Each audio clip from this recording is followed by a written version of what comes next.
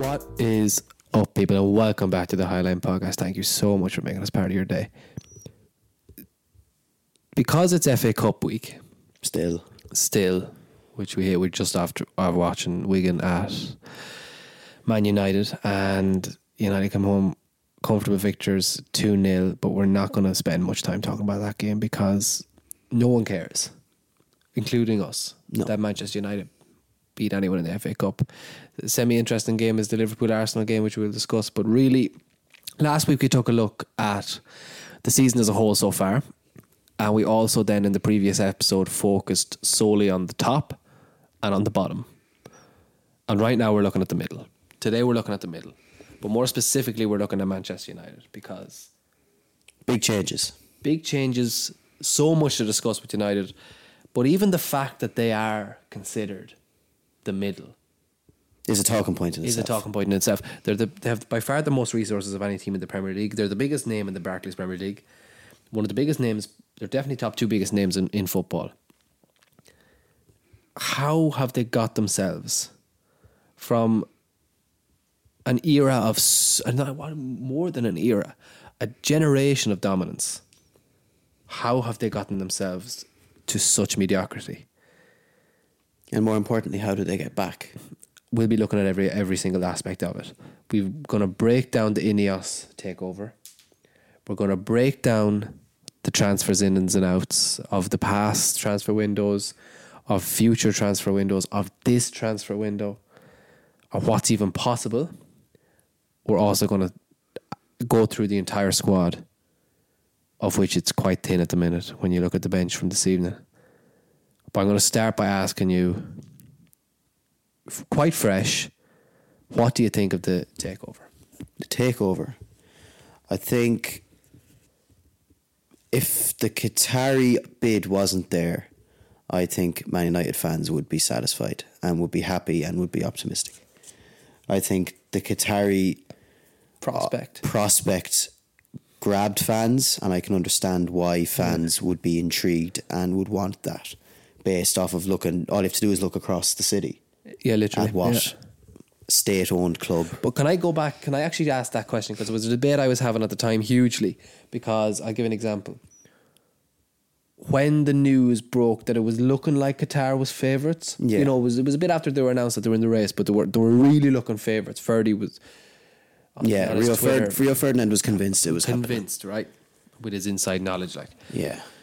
But when I was saying it to one of my friends, I was like, "God, this will be amazing." He couldn't understand why I would want Manchester United, or even accept Manchester United being state-owned, because of the giving out that I would have done about, not giving out as much, but almost reluctance to praise the likes of a City, stuff like that. And for me, it's different. And for me, it's different because United are completely sustainable. And they're self-sustainable. And that's no problem. They can be self-sustainable. They've also won everything there is to win while being self-sustainable by completely focusing on the football, building up organically from nothing. Railroad workers back in the day. So I feel like not just football, but sport is getting taken over. You see entire sports such as golf. You see it in Formula 1. You see it in all sports. Is getting taken over by Middle Eastern money because, as Rory McIlroy quoted in his last interview, you can't compete with it. There is no competing with this sort of money. It's unfathomable. So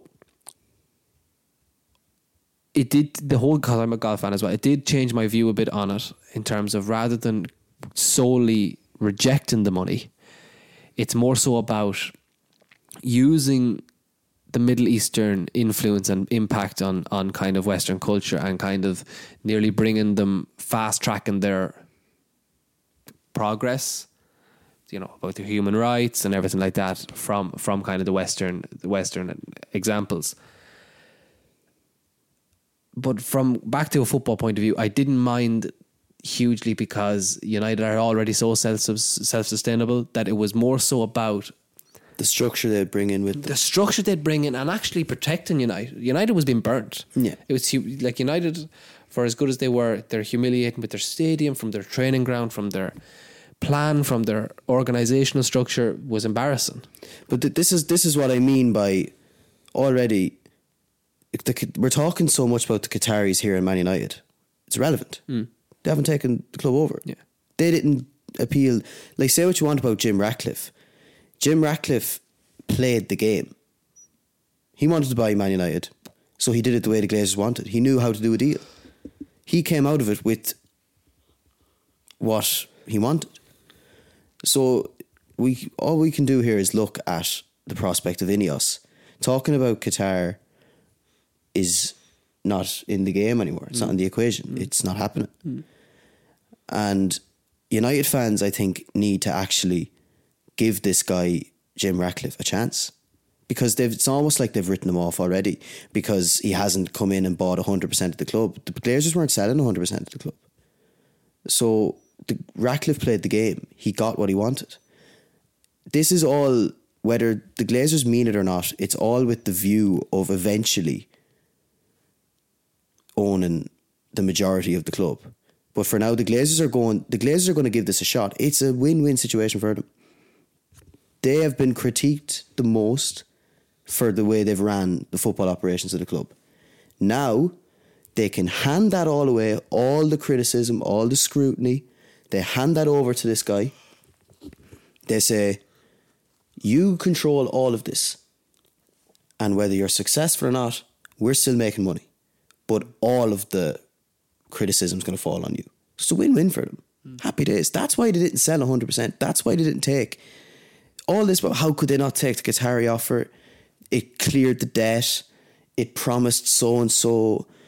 What is it? It promised 2 billion funding, stadium revamp, team clear out. The Glazers don't care about that. Yeah. They only care about money. And Ratcliffe promises them, the Ratcliffe deal promises them money still. And all the scrutiny passed on. Because from now on, whatever happens on the pitch, the Glazers say, well, we don't have to do with that. We didn't make that call. We didn't sack that manager. So let's talk about INEOS. Yes, let's talk about INEOS. What do you think is the most immediate steps and changes that not just United fans but football fans will notice with Man United? Well, already Sir David Brailsford has gone in there and he is conducting a review of the club from top to bottom already. Football operations, because that's all they have control over. That's all Ratcliffe wanted control over for now. And is he? So he's active in the club. Is he also analysing the likes of Ten Hag and the players? As far as I'm aware, Ten Hag's job is not the immediate concern. Yeah. They want to clean up all of the above, and the manager will be looked at last. The way I see it is the manager's job, unless he goes through an outrageously poor run of form with a load of embarrassing results where it comes to the point he cannot possibly still have a job, then he'll lose it. But for now, it's all about how have Man United got in this situation. It's because of how poorly ran they've been. It's because of ill-equipped people in positions of superior and extreme power in terms of football decision making. And David Brailsford wants to know how the day-to-day operations of the club is ran. Who's doing this job? Who's doing that job? Who's head of this? Who's head of that? And he'll go back to Jim Ratcliffe and he'll say, such and such is not being ran properly. We need to change this. It's already quite clear that Jean-Claude Blanc is going to be the CEO. He's been seen at the matches. So there's already a new one. There's a new CEO. It's going to be him. He's been CEO of PSG. He has experience. He's a football man, which is not what United have had as a CEO, i.e. Ed Woodward. And it's always been a business person. It's always been a business person. Even Richard Arnold, business person. It's not a football person. In terms of recruitment, we see at Man United's recruitment since Ten Hag has taken over, it looks like it's Ten Hag. Who is the head of recruitment? Who's the team of scouts? What's the decision-making process in terms of transfers? All these little nitty-gritty stuff is what David Brailsford is doing at the minute, whilst this deal is being ratified still, because let's not forget that the deal isn't officially 100% completed yet. Yeah, they're still waiting for the fact that David Brailsford and Jim Ratcliffe have been to Carrington, have been to Old Trafford, have held talks, shows they're confident this is going to get done. It's just a matter of getting through the process itself. So that's the immediate changes will be in ICE. A director of football will be appointed, a head of recruitment will be appointed, and you'll just see a complete overhaul of the football structure of the club. That will be the immediate impact of INEOS. And in my opinion, that's as good a start as you can make in that club. You talked about Ten Hag's position not being an immediate concern to Brailsford. When you step back and you dissect the last 18 months, in your opinion, is he the right man? Well, Man United find themselves in a very strange position when they ended 2023. You think about all the optimism around that club from January to May. January, they beat City at the Manchester Derby. The feel around the club was incredible. They had put it up to City. I remember watching that game. They went 1-0 down, but they should have been winning at half time. It was at Old Trafford. It was the game City registered one shot on target. Yeah, and Rashford scored the winner, and they played brilliantly. Then in February, they beat Barcelona. They won quite comfortably. Comfortably, they won their first trophy in 6 years. March, April, May, they finished the season Champions League spots on the back of their worst season of all time statistically. So Ten Hag turned it around. He turned it around in a season. So naturally, everyone thought, well, that was his first season. What are United going to look like when they kick on? And they haven't kicked on. But can I come to that, right? I think there was a huge difference in United fans' optimism from the last game of the season to the end of the transfer window. Right? No one was convinced about transfers. And nothing about that. I'm wondering, do you think that's on Ten Hag? Well, or is that on the structure? It's his signings. It's a mix of both. The structure shouldn't allow for Ten Hag to have the final say. Yeah. And I think that's where Ten Hag will run into problems with INEOS. Is that I think INEOS, if you look at their structure at Nice, there's a director of football and the manager, the head coach, he's not referred to as the manager, he's referred to as the head coach. INEOS want a football structure where decisions are made and there's a head coach, sole purpose, coach the team. They can come in, they can have an opinion on proposed targets, but they don't have a say, as in, if the recruitment team have done their background checks, they like a player, he's coming in. Yeah. He suits what they believe is the core. Of course, the head coach has to be consulted. If the head coach says absolutely not, they'll take that into account. Most likely won't be signed. But Ten Hag has such power over transfers at the minute. How can you give someone so much control and then take it away from them? No one's going to like that. It doesn't matter whether... Ten Hag is obviously going to think that he's doing a good job. You don't make it in that elite level if you don't have that belief in yourself. So he's looking at these signings and he's saying, oh, well, whatever about Anthony, look at Martinez. Casemiro saved me last season. Yeah. Mount could be a good signing. We haven't seen him yet. Yeah. Højlund could be a good signing. He's shown glimpses. He's shown flashes. He has potential. For someone to relinquish that control will be very hard. And I think Ten Hag will be reluctant to relinquish that control. And I think that's where they'll clash heads. And I think that's ultimately, whatever about the performances on the pitch, I think that's where the relationship between Ten Hag and INEOS will break down. I don't think Ten Hag will relinquish that control he has over transfers. I don't think INEOS will want him to have such control over transfers. I think that's where the relationship will start to break down. I don't think Ten Hag is an INEOS manager. So, if Ten Hag is not, who do you think is? I was looking at the odds today. Yeah. Graham Potter is the favourite, and I completely understand that. I can see all the logic there for Graham Potter being linked. INEOS held talks with him for the Nice job after he was sacked by Chelsea. He didn't want to get back into management. It was too soon. He wanted a break. Fair enough. That Chelsea job must have taken a lot out of him because it was tough. But he didn't cover himself in glory. And I know I say Chelsea's a tough place to go. If you can't handle Chelsea, you're not going to be able to handle United. No. You're just not.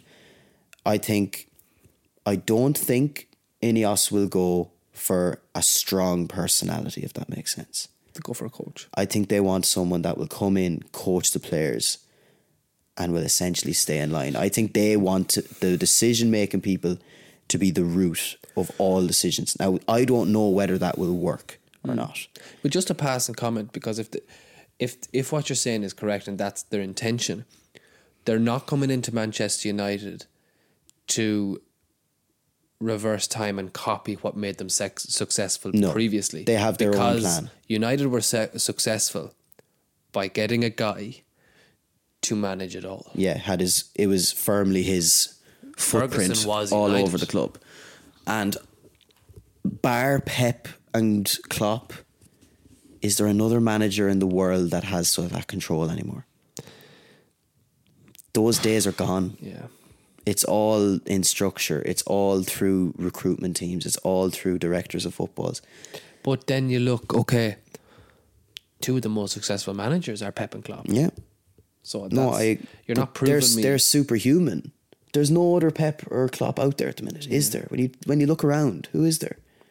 They are ridiculous people, and they've been there so long. Like, they were there since 2016. Those, like, the director of football wasn't as prominent then as it is now. In terms of who United go for, I don't think Ten Hag will be manager at the start of next season, personally. I don't think he'll last that long, survive that. But who it could be, I'd put my money on Graham Potter, purely because I know Ratcliffe likes him, based on reports, and he would have hired him if he wanted the Nice job. Yeah. And he's British. I think Ratcliffe really wants to get a British core in there. I know. I think so And I too. think you'll see that in transfers as well. We're going to look at the present. Yeah. Right now, and then we're going to kind of move into the future and really, really tear down this squad. But right now, the question I'll pose to you is, what can Manchester United do this transfer window? As in January? What can they do? Well, they can do nothing, very little. They're very, very they're tied. Stretched. Hands are tied. And the whole reason I think Reguilon was sent back to Spurs was to free up a loan spot. You can only have a certain amount of loans. Right. And Reguilon was sent back to free up a loan spot. I wouldn't be surprised if a more experienced striker came in. Who? God only knows. It's not going to be Weghorst again, because we all know that experiment failed drastically. But you have to say most loan experiments, with the exception maybe of Eriksen, failed. Yeah, like United, a team with the ambitions of Manchester United should not be doing loan deals. Constantly. Like, look at Arsenal, look at City, look at Liverpool. They don't do loan deals. They have a plan. They loan players. They have a plan. They loan players. They loan players because they're part of the plan. They need the experience. Go out, get the game time. You're not ready for game time now, but we've planned for you for 2 years' time. You will get the game time. We believe in you. Yeah. United players are going out on loan are players that they don't want there anymore. Sancho. These are the players that are going out on loan. Yeah. Pellistri. They're just doing it to get him out of the way. They're not doing it for the benefit of the player. No. Bar a couple of young players. Like Ahmad last season, great loan. Yeah. I think Hannibal he had chosen to go to Sevilla on loan. They're good loans. But there's just not ran well enough. And to go back to United signing loan players, no, it doesn't work. It's not sustainable, and it just shows that it just highlights the lack of planning in that department. So go back on Sancho, because he obviously was chased by United for 2 years. And rightfully so. It seemed like the perfect transfer, the perfect fit. He was the top assists in Europe's top 5 leagues for 2 seasons, and he was extremely young, British winger. It suited Solskjaer's transfer policy. It suited everything. There's 2 questions I'm going to ask you, right? Is there a way back for him at United, number one? And for the larger footballing world, does this loan move back to Borussia Dortmund in January look worse on Sancho or look worse on United? It looks worse on United purely from the fee. Dortmund are paying 3 million loan fee, but that's wages included. There's wages included in that package. So it's like wages and a loan fee, and it's 3 million. Like, how long does it take for Sancho to earn 3 million in his wages?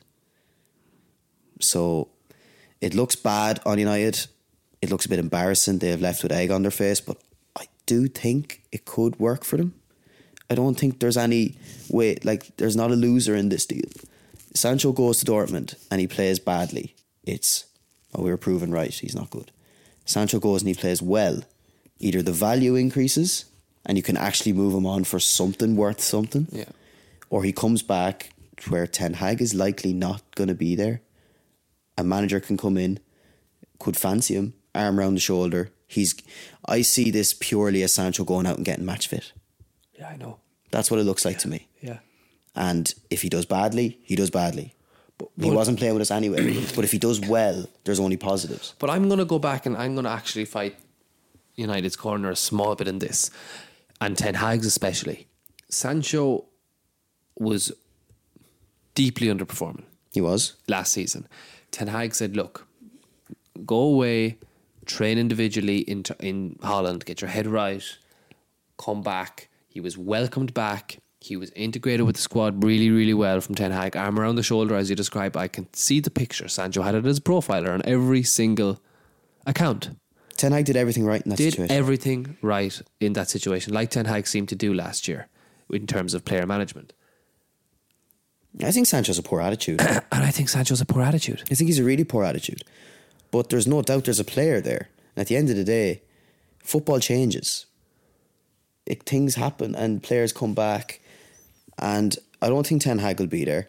And I think it's telling enough that there was no buy option included.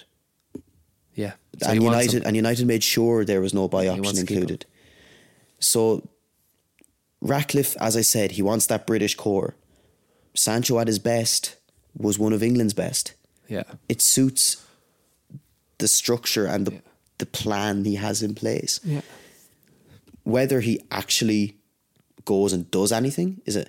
And I think that dressing room isn't with Ten Hag, and I think Sancho even coming out back in August with that statement.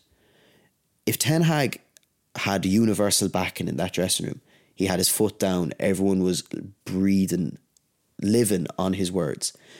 Sancho does not do that because he's shooting himself in the foot. He obviously did that because he felt. He was speaking for more than himself. Yeah. And especially with the likes of the United players not shunning him entirely, they're saying, oh, come on, apologise, come back into the team. They haven't entirely thrown him, kicked him to the dirt, even though he's just undermined he's just undermined the manager. And the players are still saying, oh, come back, you're still our friend. Like, Sancho doesn't do that unless he senses that there's people that don't. I don't think that dressing room is behind them. We have to talk. We've touched on this in another podcast, but the Onana saga. I mean, so United signed by Inter, as you rightfully said, top Fenerbahce goalkeeper, won the league with Fenerbahce. Fenerbahce's number one. Signed them last summer as a number 2 to Onana. Now, number 2s can sometimes play all the cup games, but when the number 1 is out, the number 2 is trusted with the goal, with the position. United are and have begged Cameroon to allow Onana, who statistically has been the worst goalkeeper in the Premier League this season, begged them for them to stick around, to allow Onana to stick around until Sunday to play against Tottenham, and Cameroon played their first game in the African Cup of Nations on Monday in a different continent. Now, what message will that send to Inter in terms of he's just a new signing, that's all good, but this is his job, this is when he knew the African Cup of Nations was coming, everyone knew it was coming, this was when he's going to step in, especially with how poor Onana has been. What message would that send to him, having your club beg the statistically worst keeper in the league to stay because they don't want you? It's very damning. I think it's as bad as it gets. And if I was Inter, I'd be on to my agent. I'd be out. Why would you be there? You're not wanted. It's like being not wanted in a workplace, any workplace. What do you do when you're not wanted? And the thing is, United are going to need Binder while Onana's away anyway. Like they're going to have to use him. He has to be used. Yeah. So to show such little faith in him, what's he going to do when he actually plays? Like, he's going to play. Like, that game there tonight against Wigan, perfect game. Perfect for Binder. Perfect game. Onana faced one shot. Make your debut, get a feel for it. Clean sheet. Happy days, go to Spurs. You're going to be under the cosh. Like, every keeper against Spurs is under the cosh. And it's not like he's a scrub. He's Turkey. He was Turkey's number one last year. Fenerbahce is number one last year. Fenerbahce are the best team in Turkey. Yeah. He's not a scrub. But it's what makes it... Ten Hag doesn't do that to players that he signs. No, he backs them. So is it his signing? Are you questioning now whether it's Ten Hag signing at all? You don't sign it. When I seen they signed him, I was like, this is a bit like a Romero signing. Yeah, a good signing. A good number 2. He can play the cup games. Onana can get his rest in. And as well, I think, like, Onana, when he signed for United, was retired from Cameroon. He had to fallen out with Cameroon. Yeah, when they signed him, there was no talk of Africa Cup of Nations. Yeah.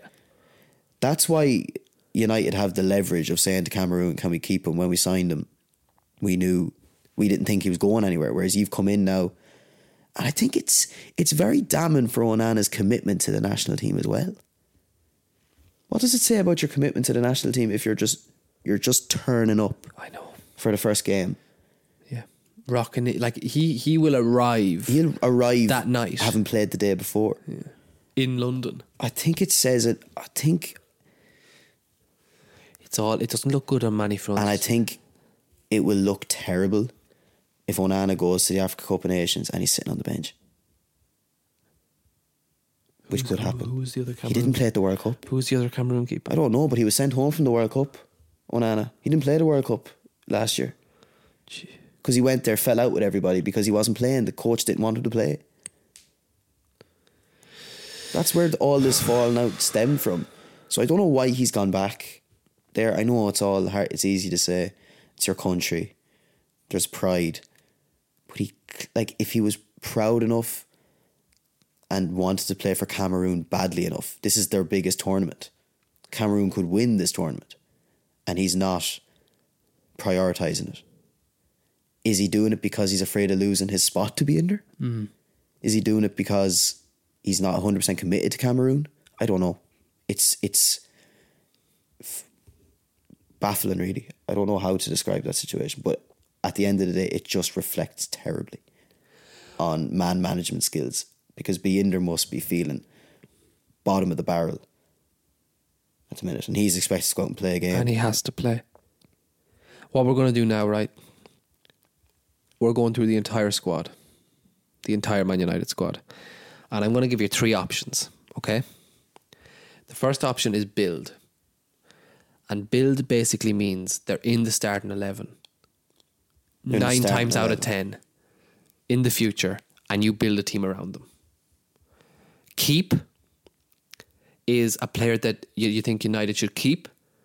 They could be a great player for United in the future. Maybe they're not right there yet, but they're really positive for the dressing room and for going forward. And sell is whether it be on a loan with a buy option or whether it be get them out as quick as possible. They should leave United. Or, not fully based on performance, but United should cash in. Mm. So I think that's an interesting one to... So I'm going to start with Binder. Oh. Who knows? Sell. You think sell? Keep, no? Like, he's obviously not in favour. Sell. Get the money back for him. You won't get the money back from him. What was paid for him? 4 million. Okay. Why would? Yeah. Okay. What are you saying? You're answering these as well. I would say I'd absolutely keep him. Like all the points you made. We need to see him. Yeah. Like he's after the end of the day he's number 2. Tom Heaton. Sell. He'll probably be retiring anyway, so sell, yeah. Andre Onana. This is one of the toughest ones in the whole team because I was really excited. Sell. I was really excited. If I was Man United, I'd sell and get Emi Martinez.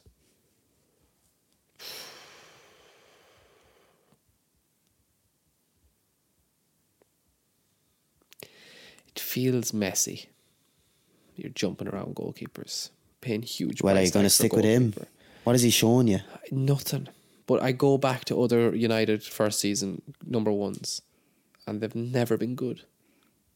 But they've never given away that many goals. They have De Gea. I'll never forget De Gea. I'll never forget. But what I would say is different, okay, about this.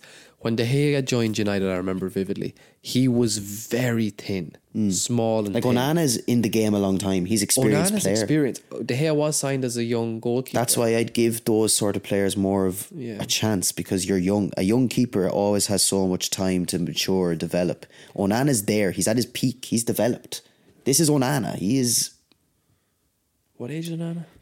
He's 27, 28, 29. He, yeah. He's in that peak era. I'd sell him and I'd get Martinez, because at least you know Martinez has personality and he's shown in the league he can save a shot. Victor Lindelof. Sell. Not good enough. Sell. Harry Maguire. Keep.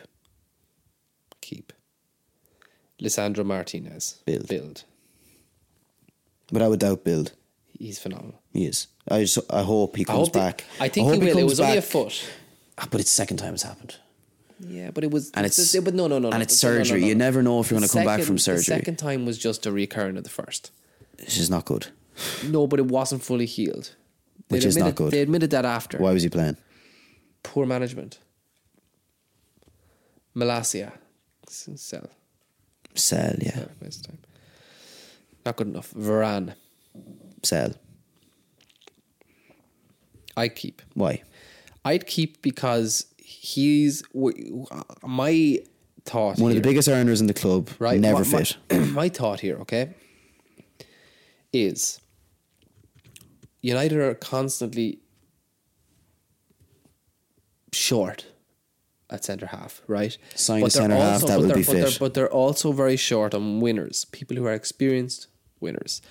Sign a winner that's fit. And Varane is a winner. And United aren't full of many winners at the minute, so I would keep him for now. They're also not full of players that are fit. Diogo Dalot. Sell. I don't think he's good. Sell. Luke Shaw. Keep. Build. He's one of the best left backs in the world, in my opinion. Yeah, absolutely. Wan-Bissaka. I keep Wan-Bissaka. I'd keep him because he gives you such a unique skill set. Yeah. As in, if you go into a semi-final or you're up against an Mbappe, you know if you put him out at right back, he's going to shut him up. So I just think that unique quality as a defender, and he's not as bad as people make him out to be on the ball. He just looks awkward. Yeah. So I'd keep Wan-Bissaka. Johnny Evans. Poor Johnny. I feel bad for him. He thought he was getting a full retirement package. Yeah, and he should have as well, because he had a good career and he earned a good sit down and pick up his wage. Just dying out there with the lads. He is. So I don't even want to say sell. I'd say keep him till he's retired. Yeah. Just give him his nice couple of years on his broad of his back, chilling out. Amrabat. Oh my God, get rid of that lad. Sell him. Gone. Dreadful player. Mason Mount. I'd keep him just purely because I have not seen him play yet. And when he has played, he's actually been okay. Bruno Fernandes. You didn't answer Mason Mount. I'm the same. Okay. Bruno Fernandes now. I'm very, very conflicted with Bruno Fernandes. I'm not. I would absolutely build. You could cash in on him and you could get between 70 and 90 million. You're not getting any less than 100 for him. Yeah. And that Mason Mount is 60. How do you think you're going to get only 70 for Bruno? Bruno's over 100. Okay, right. That's besides the point.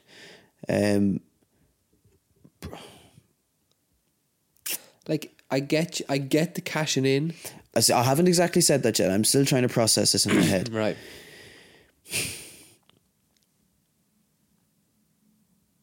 He's an incredible player. Fantastic. He is. The numbers in terms of chances created speak for themselves.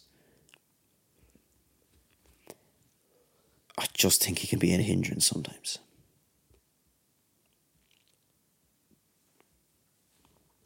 So, what are you doing? I don't think I'd build a team around him. And if you're not keeping him to sit on the bench, So you're selling, so I'd sell him. right? Captain. Yeah. I don't know who you're giving to the captaincy to. Yeah, I don't know either. That's for Graham Potter to suss out. Look, I'm obviously keeping Bruno. Christian Eriksen, gone. Yeah. Sell him. Casemiro, Sell him. sell.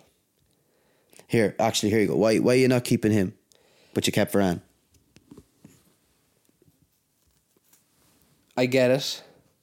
Like at least he'd be fit more. He would.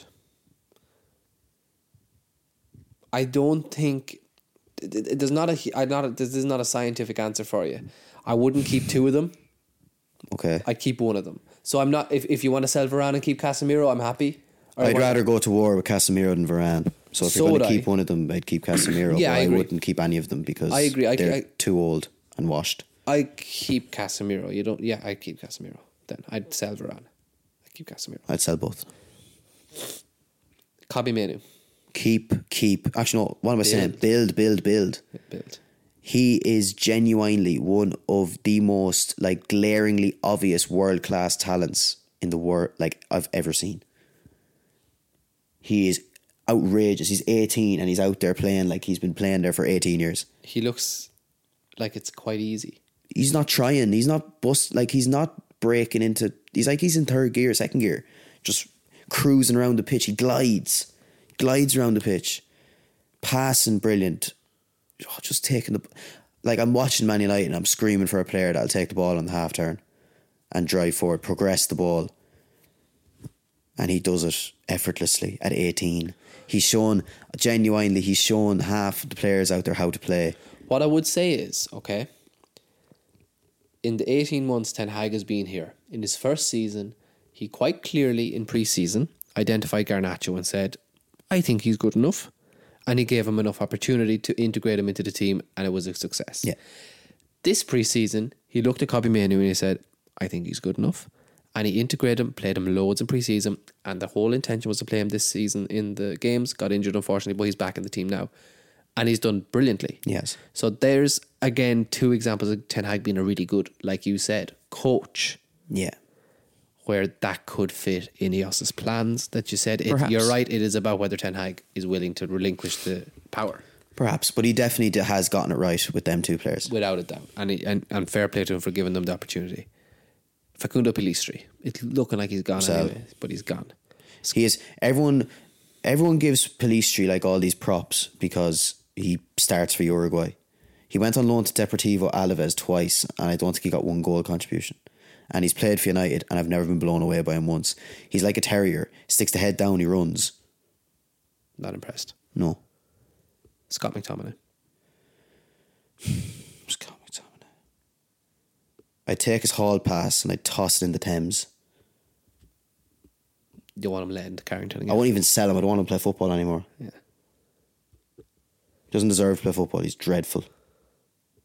Like, just to go back to my point, I'm looking at Manu out there. Yeah. Doing things McTominay could only dream of doing. McTominay is hiding out on the pitch constantly. I don't know how he's gotten away with it for 5 years now. He's started under Every manager that's been there. It's actually staggering. I'd love to know why. It must just be because he gets it or something, or he gets it in inverted commas. Sell.